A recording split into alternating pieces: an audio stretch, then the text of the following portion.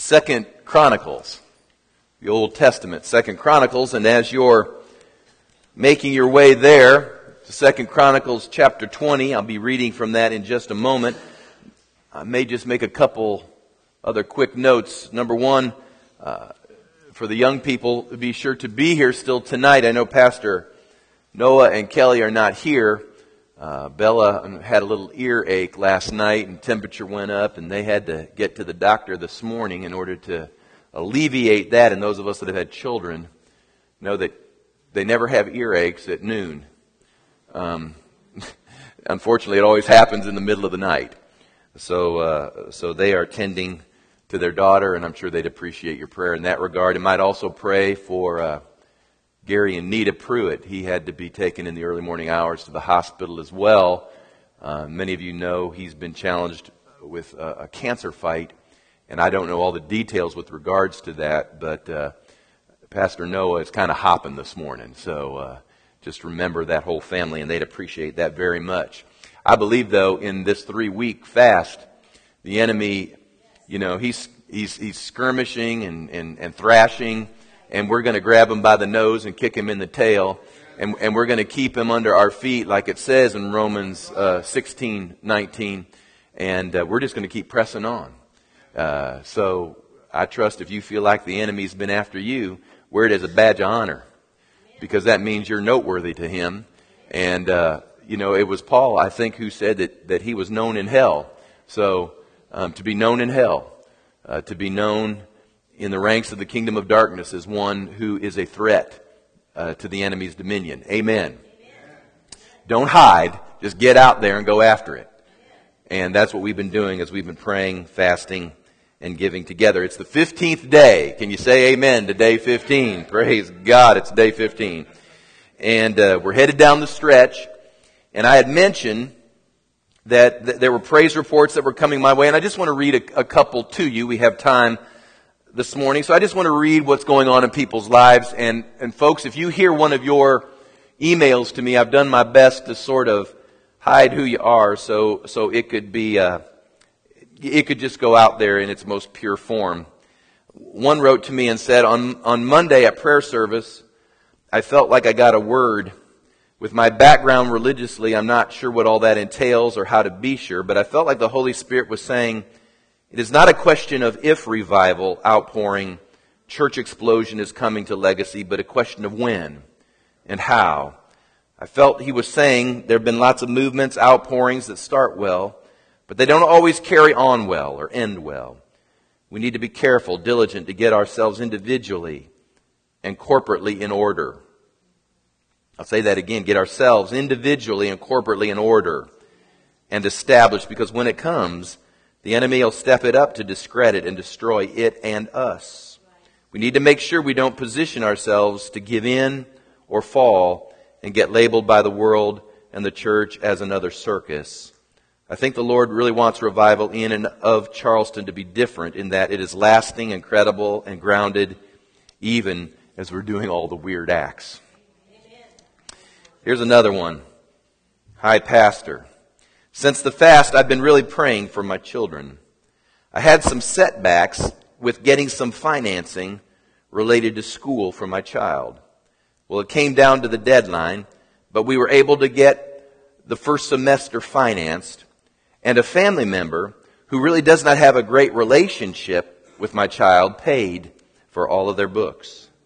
God is doing some amazing things. About 2 weeks before the fast, it felt like everything was hitting rock bottom.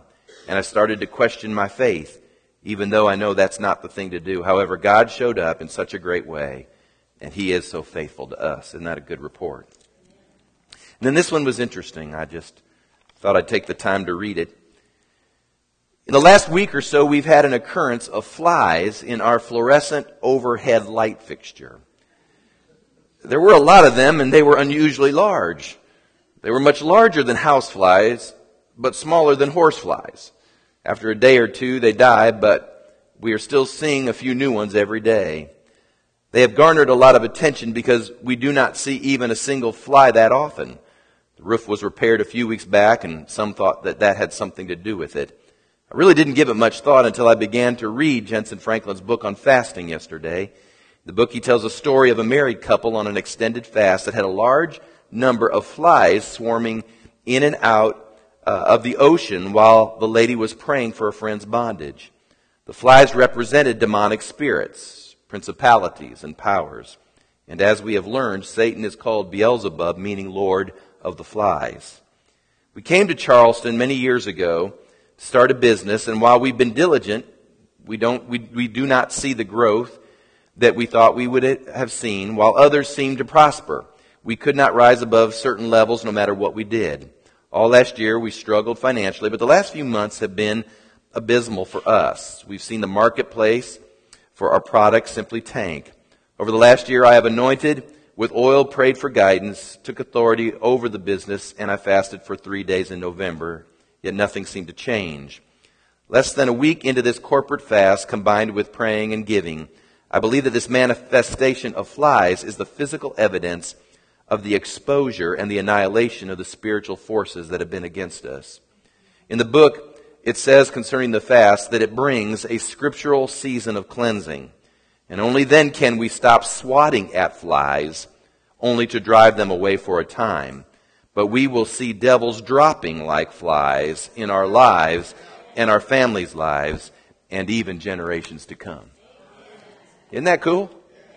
That's what God's saying to folks out here. Amen. And that is an encouragement, and I agree with all that we're hearing God say. This past week, as we had gathered together on Monday and Tuesday to pray together, the word of the Lord began to blossom and come forth, and it seemed good to the Spirit that He underscored the word strategy. Everybody say strategy. Strategy is a plan. It is most often used with perhaps athletic events, military, dealings, wars. A strategy is your plan on how you're going to approach the future. Your strategy is what you put in place in order to somehow begin to move with success into your future. And when that word strategy came forth, it bore witness with so many people. It bore witness with me in particular because we need a strategy. Many of you need a strategy. You need a strategy this year in 2009 regarding certain things like perhaps your relationships. You need a strategy with regard to relationship. Maybe you need a strategy with regard to your finances. Some of you are looking for a strategy with job careers. Some of you need a strategy because you feel like God's called you maybe into the ministry and you're wondering how in the world God's going to get you into the ministry. Maybe you need a strategy with regards to your health and those concerns. But whatever area of life it may be, God gives strategy in order that you can go forward. In fact, let me be so bold or blunt to even say this. I don't think you can go forward without a strategy. Legacy as a body. Now my concern obviously is my personal life and my family. Those are my first priorities, but right below that, my priority is what's our strategy together as a people. And we need strategy as well. Not man-made strategy, not fleshly strategy, not earthly, natural strategy, but how many of you know we need divine strategy? Because if you get a divine strategy, that is what will defeat the enemy. And it will cause us as a people to go forward. You don't need another business book to get your strategy. You need divine strategy. Are you hearing me? I'm all for relational books. I think you ought to go buy relational books. I'm all for counseling. I'm for all these things. Don't misunderstand what I'm saying. But there comes a moment you got to get on your face before God and you got to get your strategy. Are you with me? This week, I was unusually busy this week. I have, weeks that I may not be all that busy, but some weeks are busy, and this was a busy week for me. And I was tracking down and working through all the different financing options for our project that we want to do out south of the city there on Johns Island. And so I was on the phone a lot, talking to a lot of different people. I was actually contacted again this week by another mortgage broker wanting to help us accomplish some of our goals.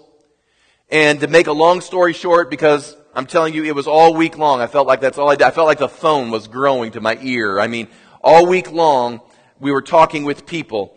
But I was talking to this one particular mortgage broker, and as we were talking, he began to share with me all the things that I needed to do as a pastor. I'm always amazed at how mortgage brokers and businessmen, and I'm always amazed at how many people really know what the pastor ought to be doing. I always marvel at that.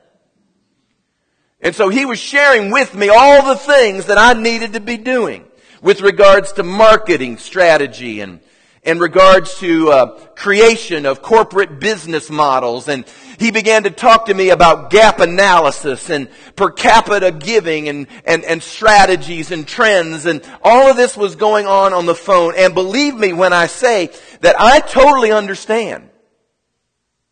I mean, I didn't just fall off the turnip truck. I get it. That people give money to a church and a church has to steward it, and there's some organization and, some administration and there's a model by which things can be structured in order to have organization and credibility. Believe me, I get those things. I get it. But I am personally weary of developing marketing strategy that doesn't include what is God saying.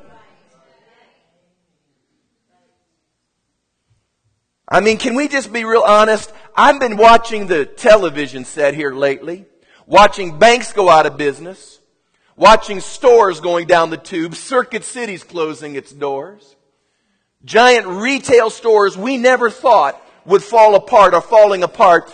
The big three automakers who have billions of dollars are going to the government in order to get loans in order to stay in business. In our own city, we've got shipping issues coming into the port system. I mean, can I just share this with you? I don't know that I want to follow business models. Are you hearing what I'm saying? I've had people say for years, we ought to run the church like the automakers. Well, boy, now that we're here, I wonder what they're saying. It's time that the church led the way in getting divine strategy. It's not just for the church, it's for your business too. Divine strategy just isn't church life. It's your life. It's your business. It's your family. It's whatever you've laid your hands to. Last time I read the Bible, it said, whatever you do as unto the Lord.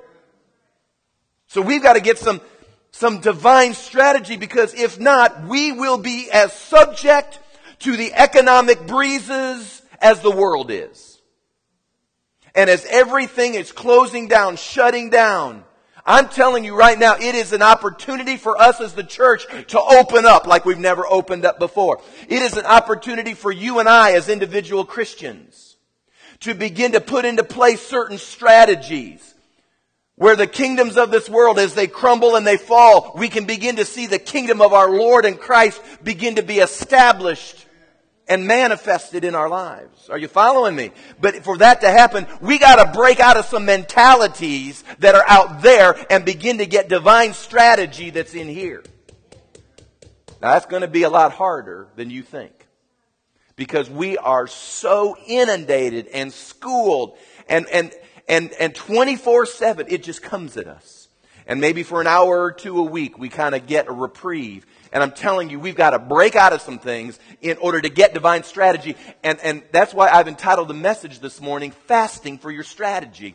Because there's got to be a way to break out of this mentality in order to get to the place where God can talk to us again. So that we can implement His plan. And how many of you know His plan will look foolish to the eyes of the world? But God uses the foolish things, the Scripture says, to shame the wise. He'll bring to naught the things that are through the foolishness of man. He'll do this. And we've got to get a hold of it. If we want to not just survive, but if we want to thrive in a challenging time, then we've got to fast for our strategy. Now, I want to read to you out of 2 Chronicles chapter 20. I'm going to use the whole chapter here, so just bear with me. If you brought your Bibles, just keep your finger right there. We're just going to walk through some things here. But I believe it gives us a template, or it gives us sort of an outline of what you and I can begin to do in order to get a divine strategy to find some victory in our lives. Now, 2 Chronicles chapter 20, let me just read a couple verses here, and then I'll set it all up for us. 2 Chronicles 20 verse 1, it happened after this that the people of Moab, with the people of Ammon, and others with them besides the Ammonites, came to battle against Jehoshaphat. Then some came and told Jehoshaphat, saying, a great multitude is coming against you from beyond the sea, from Syria, and they are in Hazon Tamar, which is En Gedi. And Jehoshaphat feared, and set himself to seek the Lord, and proclaimed a fast throughout all Judah. So Judah gathered together to ask help from the Lord, and from all the cities of Judah they came to seek the Lord. Fasting for your strategy. I have taught from this passage on occasion in days past, usually on the subject, which we'll see here in just a moment, on the subject of praise and worship. Now, praise and worship will be an integral part of what God asks them to do here in this particular passage. But before we get to actually what they implemented, let's talk a little bit about this entire event, because it unfolds within the context of the king calling a fast throughout the whole nation. Let me just set the stage for you. Here in chapter 20, 2 Chronicles, we find the king of Judah. It's the southern kingdom. His name was Jehoshaphat. He is facing the greatest external threat to his kingdom that he has ever faced. The enemies have gathered round about Judah. According to the report, he is outnumbered at least 3-1. 3-1, the enemy army stands against him. And his enemies are ready to come in to take him into captivity. It looks really bad. And before we talk about how you get out of this really bad situation, can I just share, I think it's important we understand how he got into this situation, because you know what? Sometimes you don't have to worry about getting out of a bad situation if you never get into a bad situation, right? The best defense is a great offense. Jehoshaphat was the fourth king of the southern kingdom. He was the son of the great reformer king, Asa. Asa had done so many things in order to right Judah's relationship before God. And so we know Jehoshaphat, growing up in the house of Asa, must have known the ways of God. And he must have watched in his father how to exercise godly rule over a nation. And so Jehoshaphat really had no excuse with regards to his leadership and rulership. We know that Jehoshaphat was about 35 when he became king. And the Bible tells us that in his early days, the scripture says he took delight in the ways of the Lord. The Bible tells us that he was one who sought the Lord with all of his heart. And because he did these things as a king, he became very powerful. He became very exalted. And God blessed him greatly because he followed the ways of the Lord. But as often is the case, when success comes to a person, pride enters in as well. And so Jehoshaphat suddenly enters into this pride. And in chapter 18 of 2 Chronicles, the scripture tells us that he allies himself with the northern king, whose name was Ahab. Now, for those of you that got a little Sunday school and some Bible under your belt, you'll know that Ahab should be a recognizable name because he was the wicked king of the northern kingdom. You remember Ahab probably most directly because of his wife, whose name was Jezebel. Jezebel was the one that manipulated certain circumstances, including her husband Ahab, in order to get the vineyard, as you'll recall, from Naboth. Naboth had a great, lovely vineyard, prime location, perfect spot. And Jezebel wanted it, and she just sort of manipulated this whole thing until she finally manipulated the murder of Naboth. And Ahab and Jezebel got his little plot of land. Well, Elijah comes along, and Elijah the prophet, by revelation from God, calls them on the carpet, and then a whole another scenario begins to unravel with regards to Elijah, Jezebel, and Ahab. But Jehoshaphat begins to make alliances with Ahab. And his major goof was when he married the daughter of Ahab and Jezebel. He married their daughter in order to produce this alliance, and through that relationship of marrying their daughter, he was led astray. He was led astray in his thinking. He was led astray into idolatry. He was led into a war that Ahab wanted to get into because he was in this alliance, and Jehoshaphat had no business getting into the war that Ahab wanted to get into. And Jehoshaphat nearly got himself killed, according to the scripture, when he entered into this war with Ahab. Now, I'm just going to give you a little side note here. This is free. This isn't in the message. This is free. That's what happens when we get into wrong relationships.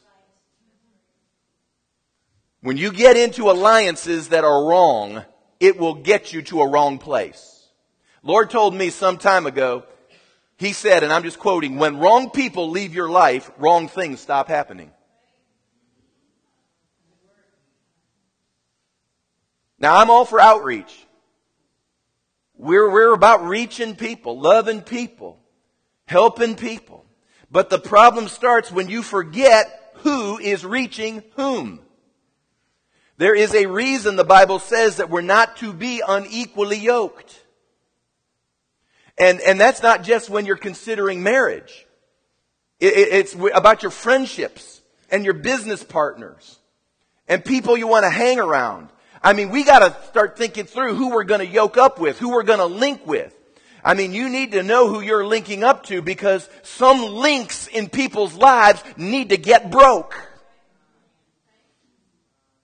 That's why Jesus said, He said, I've not come to bring peace but a sword. And He's going to drop that sword right in the midst of family and friends and acquaintances and all sorts of things. That's what He said. You got to be yoked right, because if you're yoked wrong, if they make wrong decisions, its repercussion is on you as well.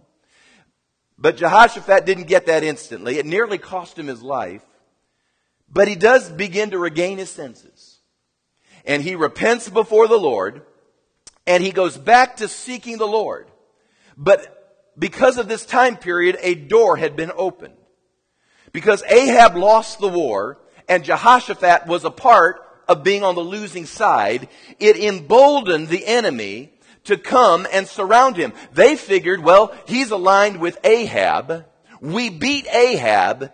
Therefore, he must not be much of anything either. And so the enemy gathers around Jehoshaphat, surrounds him. And now Jehoshaphat, despite the fact that he has repented and wants to get his life right before the Lord, he's in this terrible, terrible mess. Listen to me, folks. Sometimes you can make a lifetime of bad decisions, repent, and begin to get your life right, but you can still have a repercussion of those poor decisions.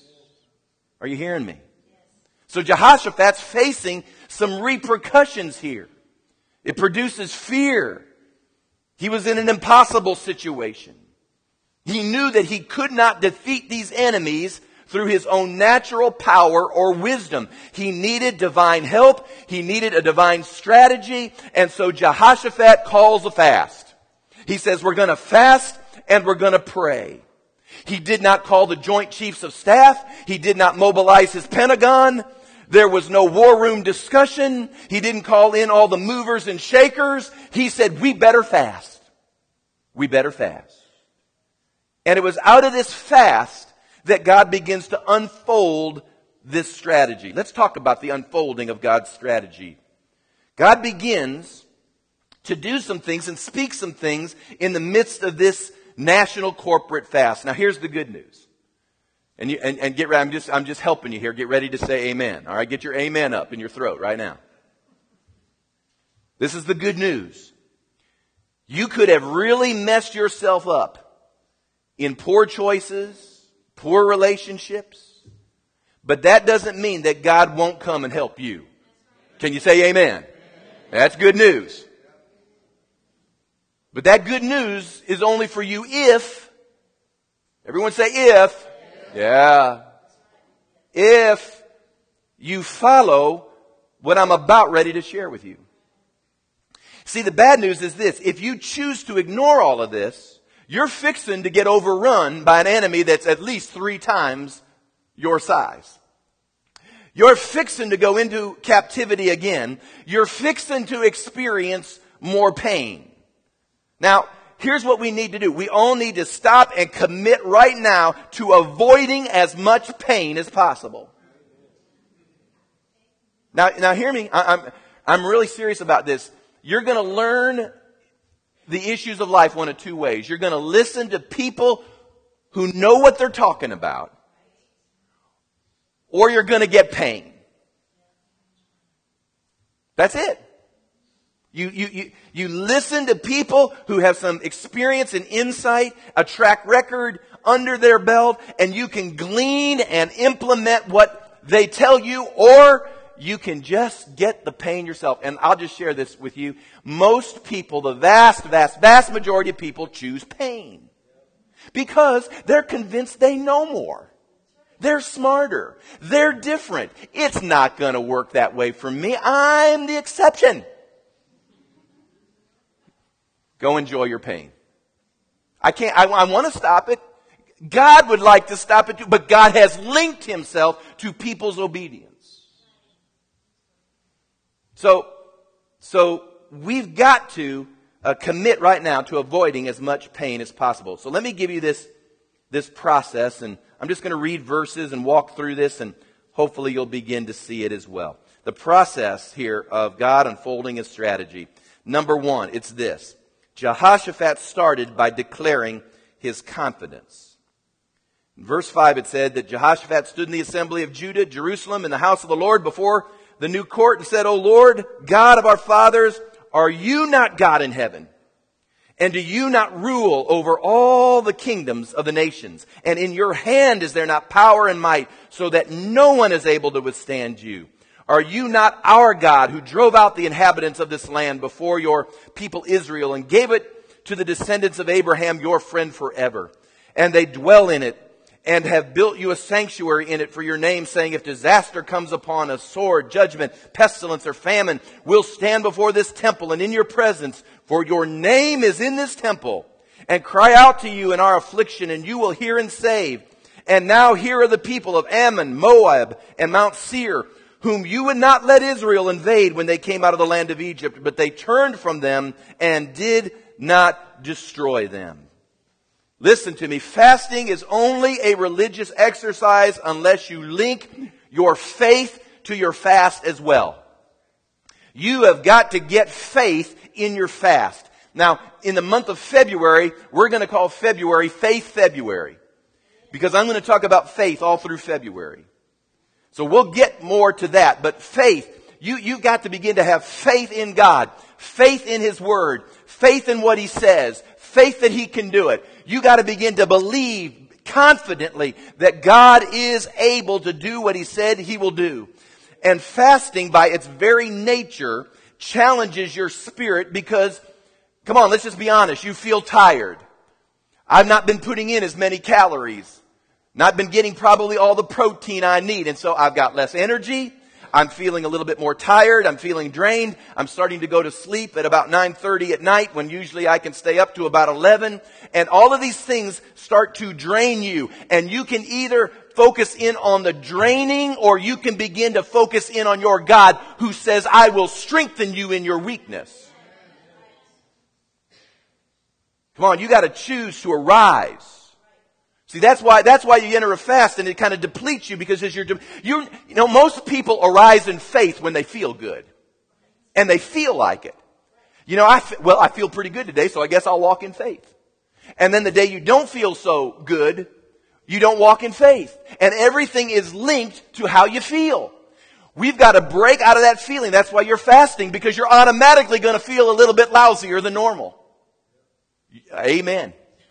And so it gives you a 21-day period for you just to say, I'm going to feel kind of worse than normal because I'm not going to be able to feed the flesh. I'm not going to get my sugar rush. I'm not going to get all the things that I really like to do. So I'm going to be a little depleted, a little drained. Things aren't going to be quite like they were. But I can choose in 21 days to arise. To arise. And declare my confidence. Have you ever seen people at an airport? I'm just a people observer. I like to go places, and, Trace sometimes will go somewhere and she'll go shopping, and I just love to sit around and watch people. I could watch people go in and out of stores. I can watch people at a mall. I'll just sit down at one of those seats in the mall, and, Trace and Kaylin may go through stores, and I'll just watch people, and I just love watching people. The best place to watch people is at an airport. You just sit in one of those seats. I try to get one of those seats where you can just watch everybody go by. Man, it turns that verse, for God so loved the world. It gives it a whole new dimension to that thought. And the most interesting thing that I watch on occasion is whenever you go up to your terminal, for those that don't fly much, you might not know this exactly, but for those of us that have to hop on a plane on occasion, is that you can automatically tell who has a ticket to get on the plane and who's on standby. It's not a word of knowledge, but the people that have tickets are sitting in the lounge area. Some of them are snoozing, they're eating, they're just relaxed. And the people who are on standby are buzzing the ticket counter. They're walking around the ticket counter. You can tell. They're just like this.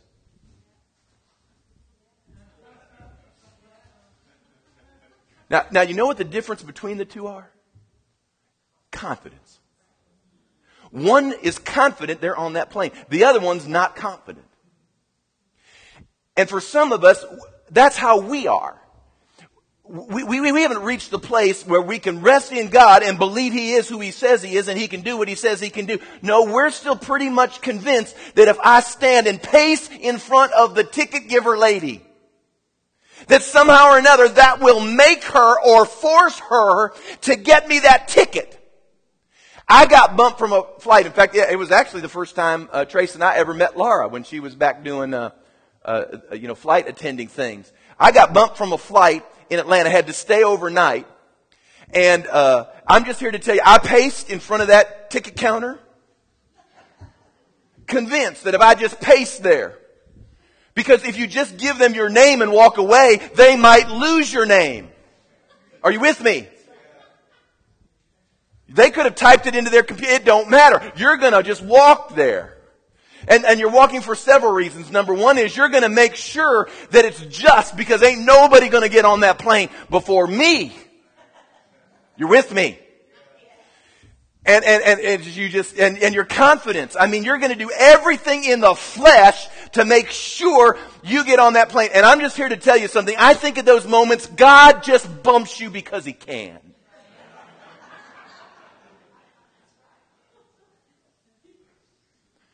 But as it turned out, we came back the next day, next morning, we ran into Laura Willard, and that ended up being probably a providential meeting. Sometimes you get bumped into God's providence. But you gotta get your confidence. You gotta have a confidence that God is able to do what He says He can do. If you don't have confidence, folks, when we get to Faith February, if you can't get confidence in who God is and what He can do, you will never see miraculous things happen in your life. I'm not saying that God won't be merciful at times and at moments. Most people live on the mercy of God. They live on those sporadic little dribbles of His help from time to time because they're just full of anxiety and they can't function in confidence. They don't really trust. And if they would just get to that point, they would see some supernatural activity more regularly in their life. So most of the praise report, I'm just being honest with you, most times people got a little dribble of mercy. Well, praise God. And aren't you glad for a dribble every now and then? But we need to get to the place where we declare our confidence. Who do we trust? Where is your confidence? When you see a challenge, do you start declaring, oh, it's falling apart, the ship's sinking? Or do you say, hey, Lord, this is what Jehoshaphat did. This is what he said. He said, your name is in this temple. Come on now. In this church, Jesus' name is in this church. Come on now. I remember David. David looked at Goliath when he paralyzed all the armies of Israel. I love what little David did. David may not have been big. He may have had some gumption. I know there was confidence in there as well, because David said to all the armies of Israel, he said, "Who is this uncircumcised Philistine that comes to taunt the armies of the living God?" And you got to know the Hebrew to get this, but off in the corner, you could hear an angel saying, "You go, David." Who is this? Who is this giant? Who are these enemies? Who is this problem? What is this bill? What is this relationship? What is this problem? Zechariah in Zechariah 4:7 said it this way. He said, "Who are you, O great mountain? Who are you, O great mountain?" Whatever your mountain is, who are you, O great mountain, that you would stand before a servant of the Lord? Who are you, O great mountain? When Jesus said, if you have faith but the size of the seed of a mustard seed, you could say to that mountain, "Be thou removed and cast into the sea," and it shall be removed. For I tell you, whatever you say with no doubt in your heart and believing, you will have what you say in my name.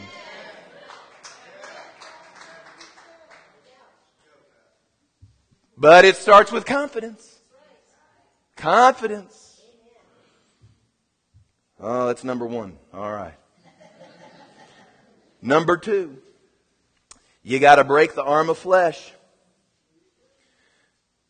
It says here in verse 12, "O our God, will you not judge them? For we have no power against this great multitude that is coming against us, nor do we know what to do." That would be so nice to hear somebody stand up on national television, and instead of doing all that they do to look like they know, why doesn't someone just stand up and say, "I don't know"? I'd vote for him. I don't know. I don't know. What do we do? I don't know. I don't know. What do we do? Well, we just throw billions at it. That's what we do. And then we look like we know what we're doing. I don't know. Well, we're supposed to know.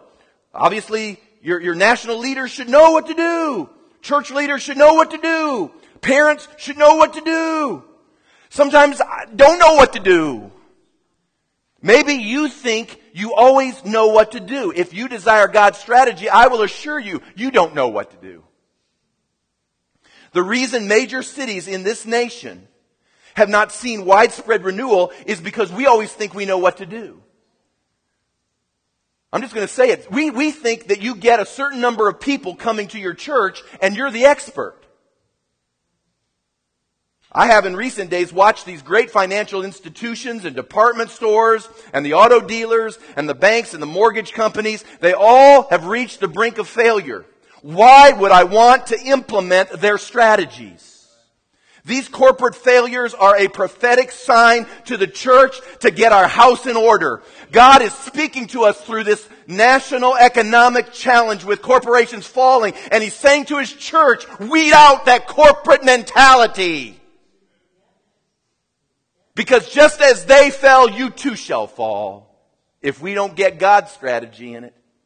Fasting will break the arm of flesh. It breaks the arrogance of the mind. It breaks the strength of our will. There comes a moment when we say, "God, it's yours. This is yours." Number 3, you got to get a total focus on the Lord.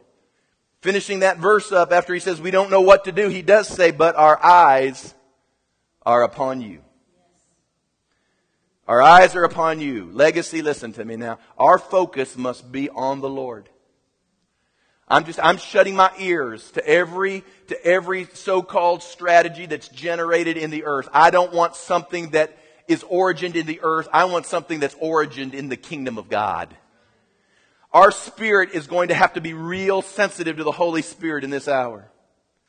You know, I've listened for years.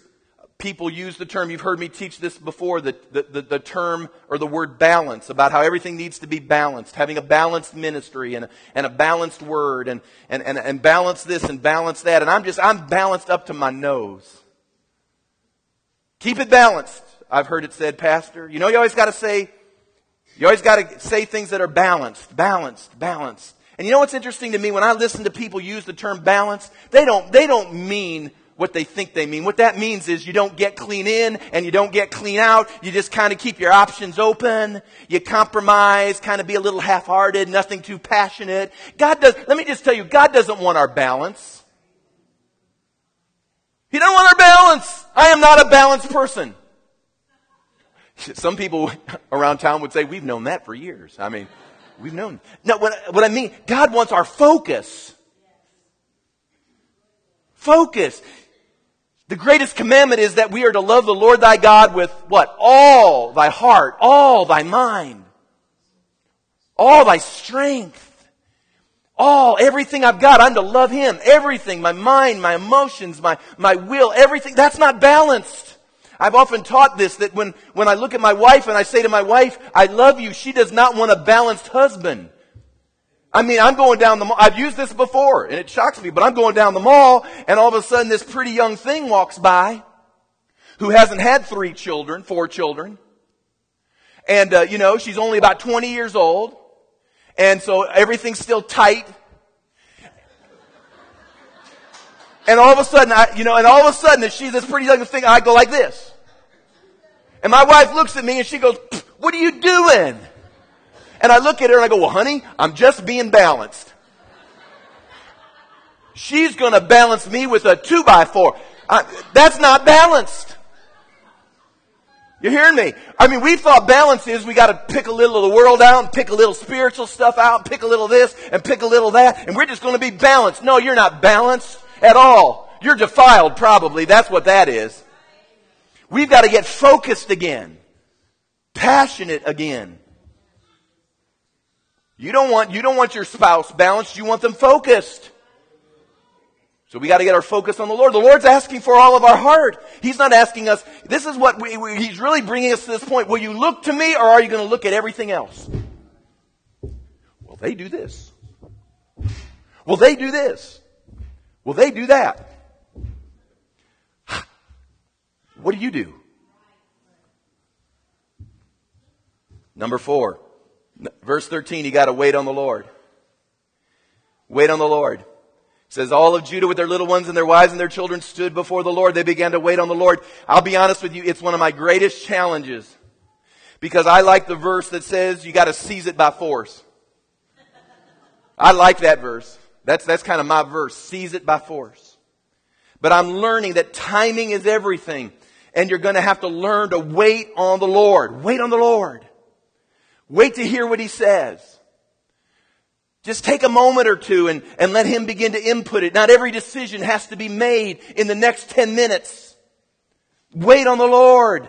And if we'll wait on the Lord, He will blossom. In fact, a lot of times He won't give you the whole plan. He'll just say, here's the next step.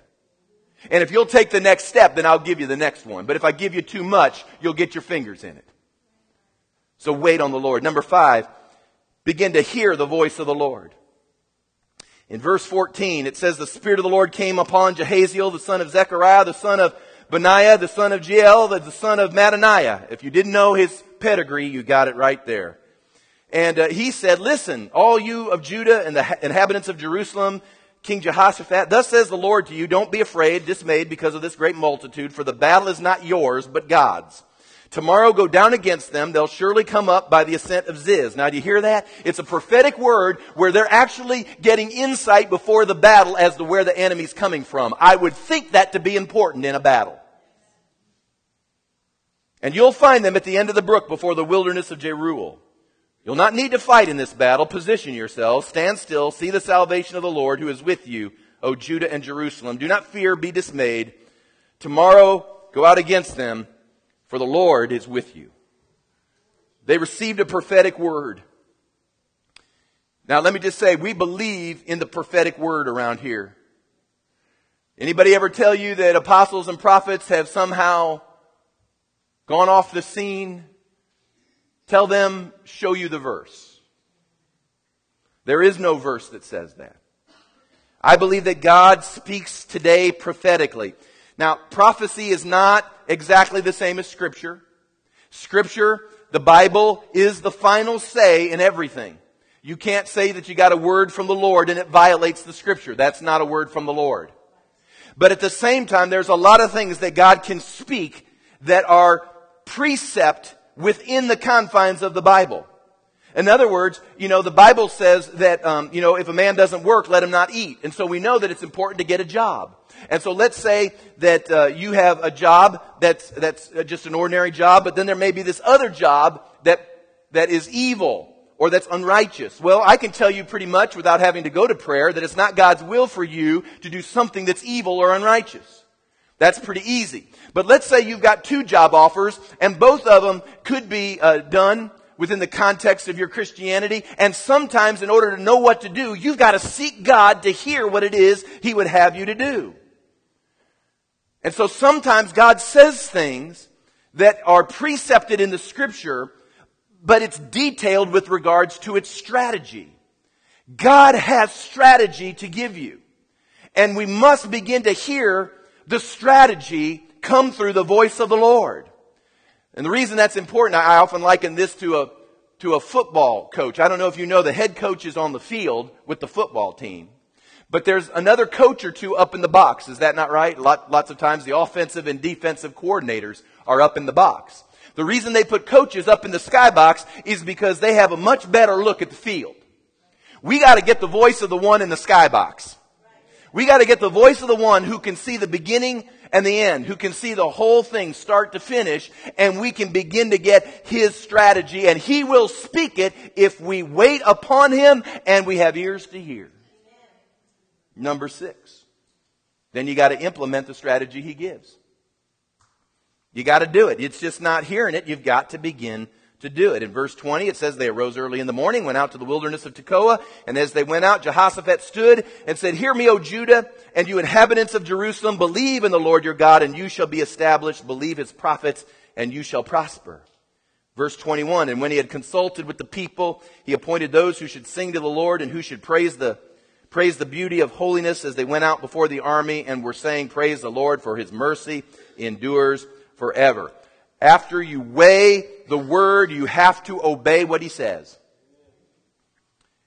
And it's a high likelihood that if God begins to speak to you, that sometimes He will ask you to do things that will stretch your flesh, it will stretch your faith, it will be something that will be out of the norm. God never says, for instance, in the job situation, He never says, not that it's not right, don't misunderstand me, but it's never like go down and fill out an application and mail it in. That's not what God says.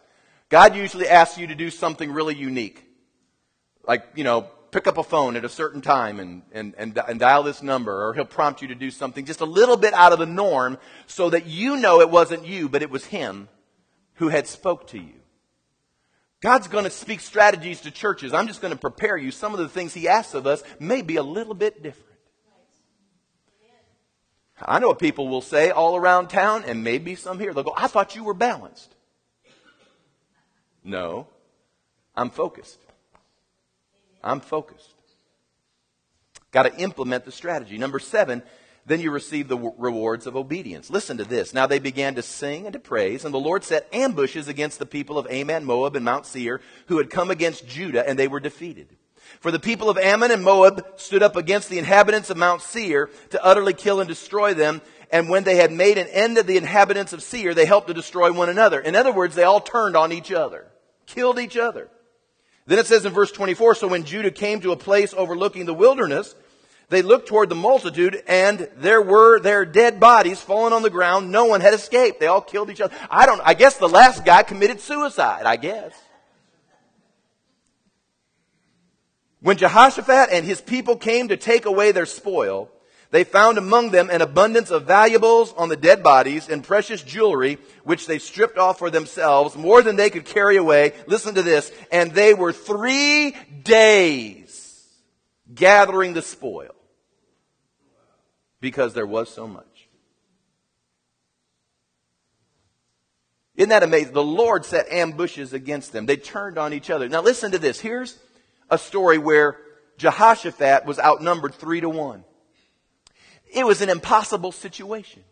Unless God showed up, they were in trouble. Big time trouble. But God gets in the middle of all this. He unfolds a strategy. They're faithful to implement it. And all of a sudden, what looked to be an impossible situation not only comes out good, it comes out victorious for the ones who obeyed God. The Lord has this unique ability of taking a table that the enemy has set you at and turning the tables on him. The people of Judah were able to go in and gather the spoil in this situation where it looked like they were going to lose it all. They end up getting wealthy off the deal. It took 3 days. Can you imagine 3 days carting this stuff off? You can begin to see in some of these precepts what God means when He says that the wealth of the wicked is laid up for the righteous. We are living in economic times of such proportion that if we would wait on the Lord and implement His strategy, I believe that God's people can come out of this season better than the world. Yes, we can. If you're linked up to the world system, de-link. It is time we linked up to God's system, and you'll be amazed at what He will do. Now I'm going to make this real practical and then I'm done. I am personally convinced that for us as a people, there are at least 2 strategies that probably in February and March, at least the first of this year, that have been presented to me, that I bear witness to, and that I think we're going to implement somehow, and we're going to put a little organization to it in order to get people involved. But just 2 strategies I believe the Lord has asked us to do. Number 1 is this, and Trace had shared this with me, and I believe it to be the will of God, and that is that in this time, as we're preparing and waiting for all the permitting and financing and all the other things we may do with regards to our land and building project, we need to send some intercession teams out to that property on Johns Island and begin the prayer process of cleansing and claiming the land. I mean, I know it's ours. We have it titled down at the courthouse, but now it needs to get titled in the Spirit. And as we title it in the Spirit, what we need is to make sure there are no liens in the Spirit. No witchcraft, no divination. Just spiritually prepare the land for a church that will be a staging area for the Spirit of God to reach our region, this state, and this nation. I mean, it'll be great when I watch all the ground moving equipment come in there. I need some of you to be some ground moving equipment in the Spirit. The ground in this area cries out for justice. The land in this area cries out for cleansing. And we may not be able to get it all, but we can get our little piece of dirt right. And so we're going to be doing these things in order to prepare ourselves spiritually in order to do that as we wait for other things. Secondly, in fact, it was Doc Glover who mentioned this to me and bore witness with me, and so we're going to work on this as well. And that is that our heart isn't just for south of town or Johns Island, but I'm here to tell you we've got to reach a region. Come on now, a region. This region needs to be touched by an outpouring of the Spirit of God. And she suggested, and I believe it needs to find its application, and we're going to do that. But we got to begin to do some walking in the peninsula area, because the peninsula area represents the door to the region. It really represents the gates to this area. And Dot actually has mapped out the route concerning the old walled city. And it's about 1.5 miles, if I understand that correctly. And what we need to do, and as she shared that with me, there was something that leapt up inside of me as she began to share that about walking around those areas and seeing the walls spiritually fall down. Something leapt up in my city. You know, oftentimes we ask for walls to fall down in order that we can get into something. There's a wall that's hindering us and we want to get into something. But the Lord seemed to speak to me, much like Jericho, who when the walls fell down, most people don't realize why walls had to come down. Jericho had actually walled up the harvest that Israel was going to need in order to sustain itself for the rest of the campaign as it went in and took the promised land. The harvest had taken place. It had all been cultivated. It had all been brought in. The city was walled up. They were going to do their best to make sure Israel couldn't get that food. They were going to starve them out of the land. And so God gave this unique strategy to Joshua in order to bring the walls down.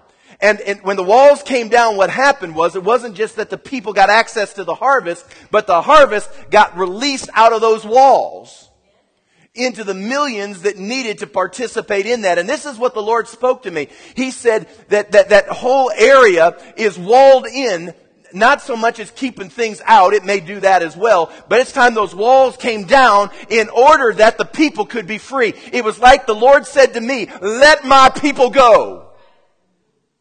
There's a city, Charleston, let my city go. Let my people go.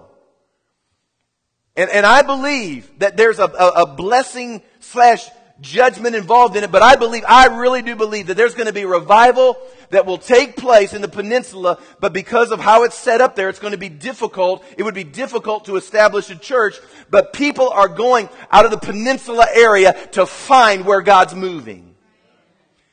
It's amazing what you'll do when you need help.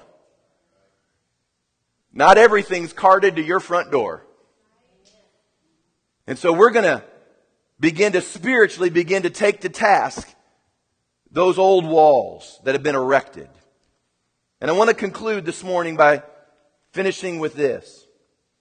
That before we go, I want to begin to pray for you to begin to receive revelation. If you're fasting, particularly if you're fasting and praying and giving, and you've entered into all this, particularly for you, you're in a position to receive incredible revelation. You have positioned yourself to hear from God in a way that maybe you've never heard from Him before. I've read to you some of the things that God's saying to folk. And I want to pray before we go this morning for people to receive revelation on the strategies that you need for your life circumstance.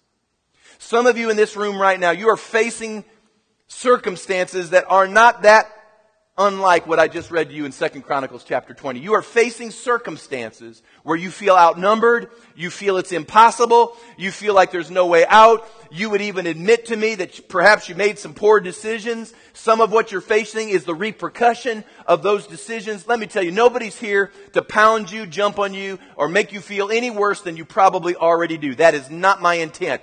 I'm simply saying, can we not spring from this place of pain and get into the answer God has for you? And I believe that God wants to begin to unveil in this last week of this 21-day fast revelation. We are ending this week by having prophetic services on Saturday and Sunday and Sunday night. There's going to be a lot of opportunity to hear the word of the Lord and the voice of the Lord if you avail yourself to it. But I was thinking of a story that Bill Hammond told years ago about in the early years of the Latter Rain movement. He said that in those days you would have to fast and pray for 3 days before you would even be considered to receive a prophetic word from the prophets. Can you imagine? Can you imagine today? I mean, we have no concept of something like this.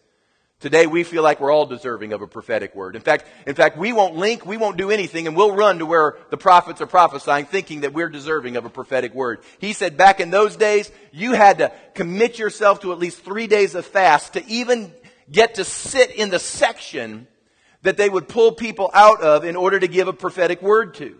And even then, there was no guarantee you would receive one. You would have fasted for 3 days. I could hear it right now. I fasted for 3 days and he didn't give me a word. We're sorry that the fast hurt you. He said the time that he was coming before the presbytery, he said that there were 19 people who had fasted for at least those 3 days. He said he and one other person decided they would fast for 21 days. And he said when the presbytery came in order to minister and prophesy over people, they only picked 2 people. I had no idea. All they knew was they all had fasted. Only 2 of them had gone the 21 days. And believe it or not, by the Spirit, they pulled out those 2 people that had fasted the 21 days. Only those 2 people received ministry that day. Could you imagine? There were 17 people who had fasted 3 days walking out going, what's the deal? Because you all know people, right? But after that 21 days, it absolutely revolutionized him for the rest of his life. Listen to me. We have as a body spent 21 days. We will have spent 21 days before the Lord, fasting, praying, hopefully giving, doing all that we know to do If you've not entered in, you can enter in now. I mean, I'm not saying that God is this legalist. I'm just saying, He's watching the serious. He's seeing those who are passionate.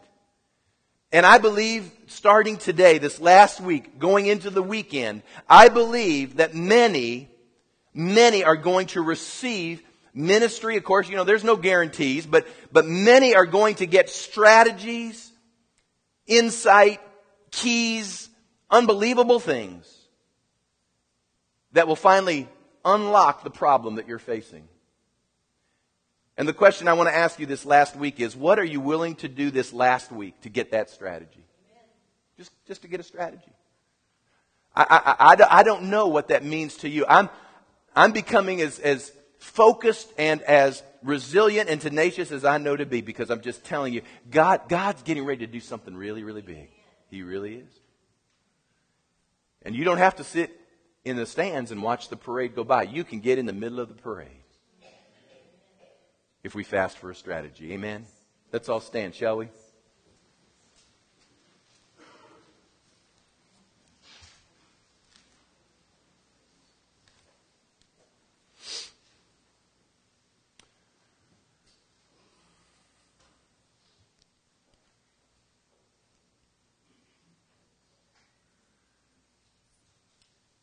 Does this come from you? Or they're just it's a request. As unto the Lord, we ask for the unusual supernatural. We've got to do the unusual in the natural for the supernatural to pour out. Folks, if doing what we've done would get us there, we'd be there. But if we'll begin to hear God's strategy and do what may be just a tad bit unusual. Can you imagine just sending your singers out first? And all they did was worship God with the singers out first. I'm sure the singers appreciated that day. That the king said, listen, we're not going to go to battle this day. The Lord says we're going to win this thing and we're not going to have to lift a finger. So choir, you go out first. Just want you to know we're all behind you. I've had that happen to me before. Pastor, you go ahead and do it. We're behind you. Appreciate that. But you know what? They did. God moved. Supernatural things happened.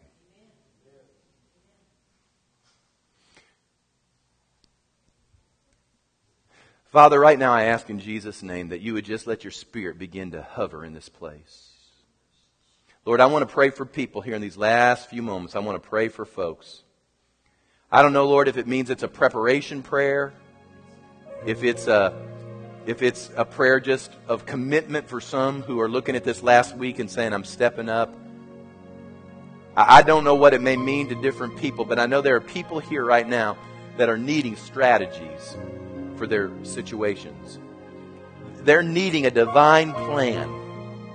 They've talked to their family, they've talked to their relatives, they've talked to their friends and their co-workers. They've got everybody's opinion on what needs to be done. But Lord, they need a divine strategy. And Lord, I ask this morning that as we begin to pray for these that I know will be coming in just a minute, that Lord, as they come, that Lord, by stepping out and just coming to the place of prayer, that in that act, Lord, they'll be saying, I break the arm of flesh. I break my contrivances, my personal ideas. I lay all that on the altar. Lord, I need to hear from you. My focus is on you. My confidence really, really, really is in you. You know, sometimes whether you're rich or poor, or whether you press through or you go bankrupt, sometimes whether you live or die, to be candid with you. It doesn't really mean that much when you finally get your confidence back in the Lord. My confidence is in the Lord. That's why Paul said, for me to live is Christ and to die is gain. It just really doesn't matter much what happens. I win because my focus is right. Continue to play, guys, back in the sound booth. Continue to play that Quiet Times for just a minute. And Laura, if I could get some musicians maybe, and we may sing here in just a minute. That going forward, I like that Isn't that what's the song we sang, that last song we sang? I'm going your way. But here's what we want to do. The musicians, some singers are coming, and they're just going to get ready. But here's what we're going to do. I'm going to pray for people right now. I'm really going to pray for you right now. If you're needing divine strategy, this is the last week of the fast. This is the last few days of this fast. We're going to get breakthrough. I told you at the beginning of it, we're praying for breakthrough. It doesn't have to be high energy. It doesn't have to be glitzy. It's just we're going to get breakthrough in the Lord right now. Amen. And if you're needing some breakthrough, if you're needing strategy in particular, I'm going to begin to pray for people right down here this last week. And we're just going to agree together right now that God's going to speak to you. Amen. Is your confidence in Him that He will speak to you? If you have confidence, He will. So right now, I just want those who would want prayer right now, I just want you to come and begin to fill in the front. And we're going to begin to pray. And we're going to believe that right now something's going to happen this last week to begin to open up your ears, to open up your eyes, to begin to position you for divine strategy. For divine strategy. Every time I see Jimmy Kirby, I just know God has such a big plan. I really do. I know that there's something that God has that is going to just explode you from where you are into where He wants you to be. You are a man with witty ideas. You are a man that God gives unusual insight into the area that you tend to, what would be called your job or your career. And those things have sort of nibbled at the edges. It has produced hope, but I'm telling you that 2009, it's not just there's an idea, but that God's going to give you the path and the road and the strategy to break through of that. There have been those voices. Jimmy, listen to me carefully. We love people. There have been voices that have said, because they're very astute in the areas that you deal in. They're very knowledgeable. They know so much. But I'm telling you, the Lord is saying right now, I'm breaking the power of those voices. Because they may have a part of the idea, but God says, I'm going to give you the strategy. I'm going to give you this. It's going to be an unusual strategy that will bless and help. In fact, I actually see something. I know you deal primarily in the area of plants and flowers and trees, but the Lord just lifted in me and said, say the word gardening to him, that I'm going to produce a witty strategy in areas of gardening as people produce food. And even as it begins to start in their backyards, the Lord says, I'm going to take what begins in people's backyards and begin to translate that into a far broader aspect of overall food feeding with regards to nations. We're talking about the food process as it's done in America. It's almost like, I don't know if it's like a fertilizer. But God says it's not just going to go on plants and trees, but there's a gardening aspect to it until it finally becomes a crop aspect. Hallelujah. That's the type of breakthroughs we're talking about for God's people.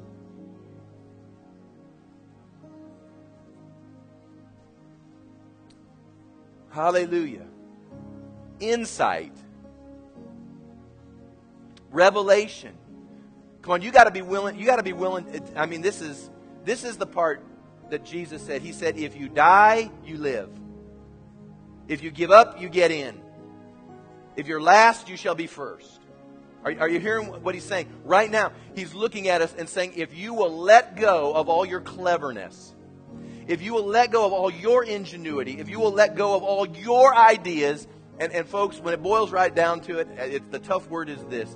It may be refined, but it's still an aspect of rebellion when we want what we see we want and not really what God has said to do. If we'll let that stuff go and die to that, He will bring to life your future. Yes, He will. Yes, He will. Hallelujah. Hallelujah. Everybody together. Holy Spirit, You're honored in this place. And You're honored in my life. I tell you what, right now, just touch your ears. Say, that's strange. Yes, it is. Do something strange. Right now, as you touch your ears, say, in Jesus' name, ears be open, that I might hear the inaudible, that I might hear conversation in the spiritual realm, that I might hear strategies, plans, tactics from the Spirit of the Lord. I'm believing, Lord, that this week You're going to speak in my life and in this church life strategies that I've never heard before. I'm committing now to be a receiver, to not dismiss it, even if it's weird to my flesh, strange to my mind. I'm going to receive it and implement it and be obedient as I know how to see Your hand begin to move in my life. I believe it. I'm positioning myself. This last week, I'm positioning myself with greater consecration, greater focus, greater commitment for You to do exactly that. My confidence is in You. In Jesus' name. In Jesus' name. Hang on. Just hang right now. Now just hang on. Hang on. See, what we do is we say amen, and then we think that means go. Hang on. Don't lose your focus now. Because I'm just saying right now, things will begin to pop. Let them begin to pop right now. Come on, they're going to pop. They're popping. Ideas, witty ideas. They're popping. What more can I do? You said, what more can I do in this situation? There's nothing, I've heard people say, there's nothing more I can do. Wrong. Right now, God says if you've exhausted yourself, then you're perfectly positioned to hear what more you can do. Come on. Every time you hear my fingers snap, pop. Come on, pop. Loose those ideas. Loose those things right now in Jesus' name. Unlock those things in Jesus' name. Come on, this is about hearing from God. And you get to access God yourself and hear that witty thing from Him. In Jesus' name. In Jesus' name. Hallelujah. Come on, I want to encourage you right now. Pray not only even now as we're standing here, but pray as you leave from this place. I have found when I pray in the Spirit, revelation begins to build up inside of me. I pray in the Spirit, and all of a sudden it's as if, the Bible says in 1 Corinthians 14, it says, let him who pray in an unknown tongue pray that he may interpret. And I believe that passage means that as I pray in the Spirit, that there can be an interpretation that comes up with that, and that becomes the revelation. I don't even know what I'm saying outwardly. It sounds just like all these syllables, but all of a sudden something wells up in me when you pray in the Spirit. Come on, because you know what? This is the year of victory. This is your year. It's God's year in you, but this is your year. I'm telling you, it is your year. It is your year. It is our year. It is God's year.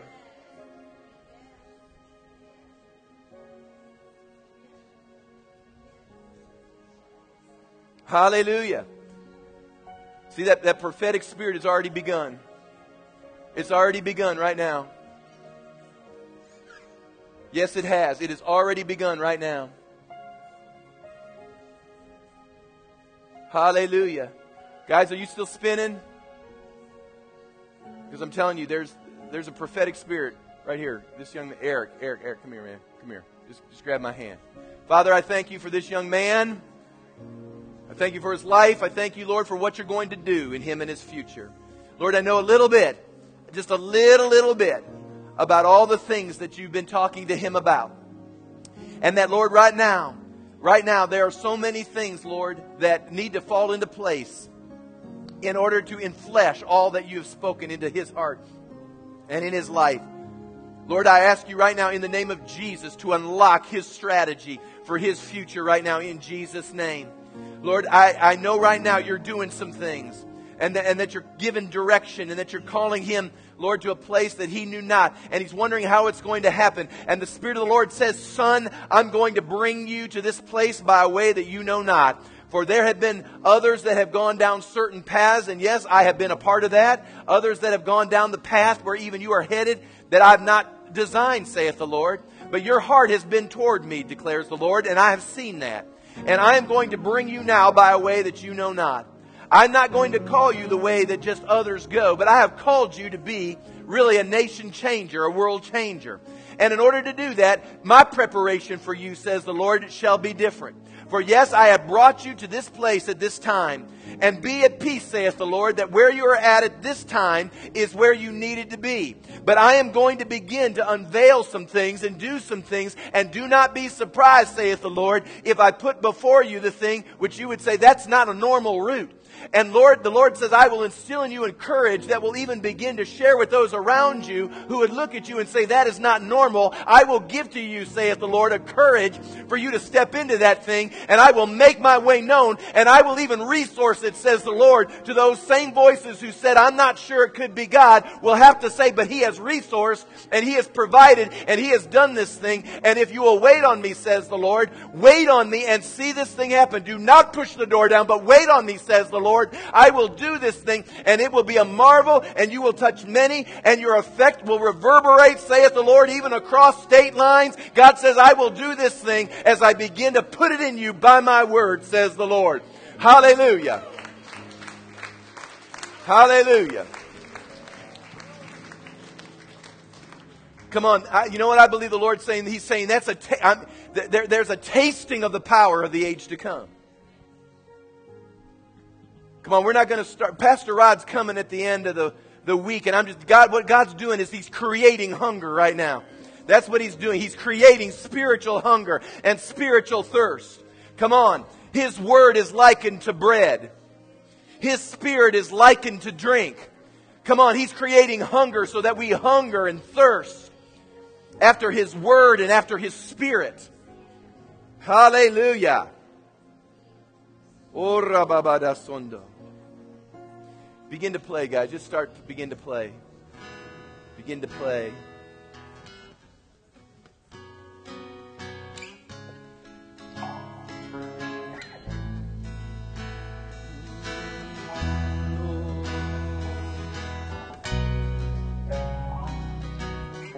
Just begin to keep playing that, guys. Just keep playing that.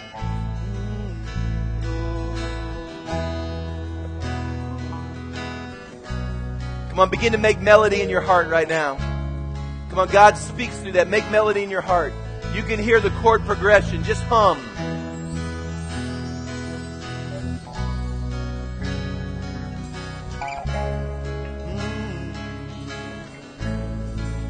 Keep playing, guys.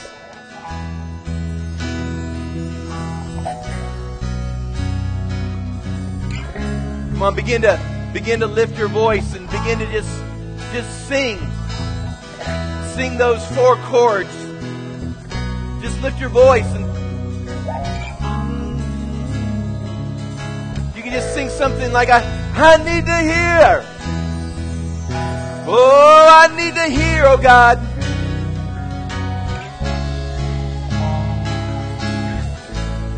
Yes, I need to hear. Come on, intense.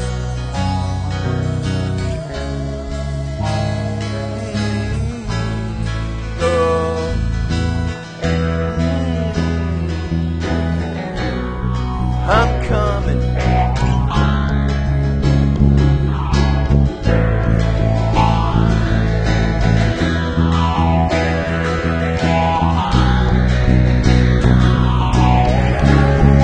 I'm coming.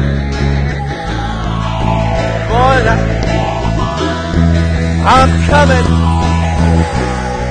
I'm coming your way.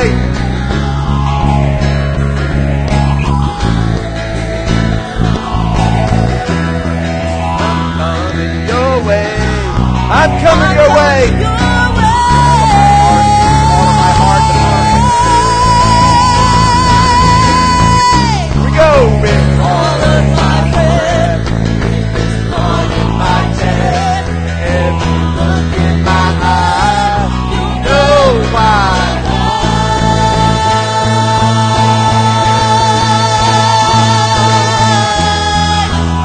come and go.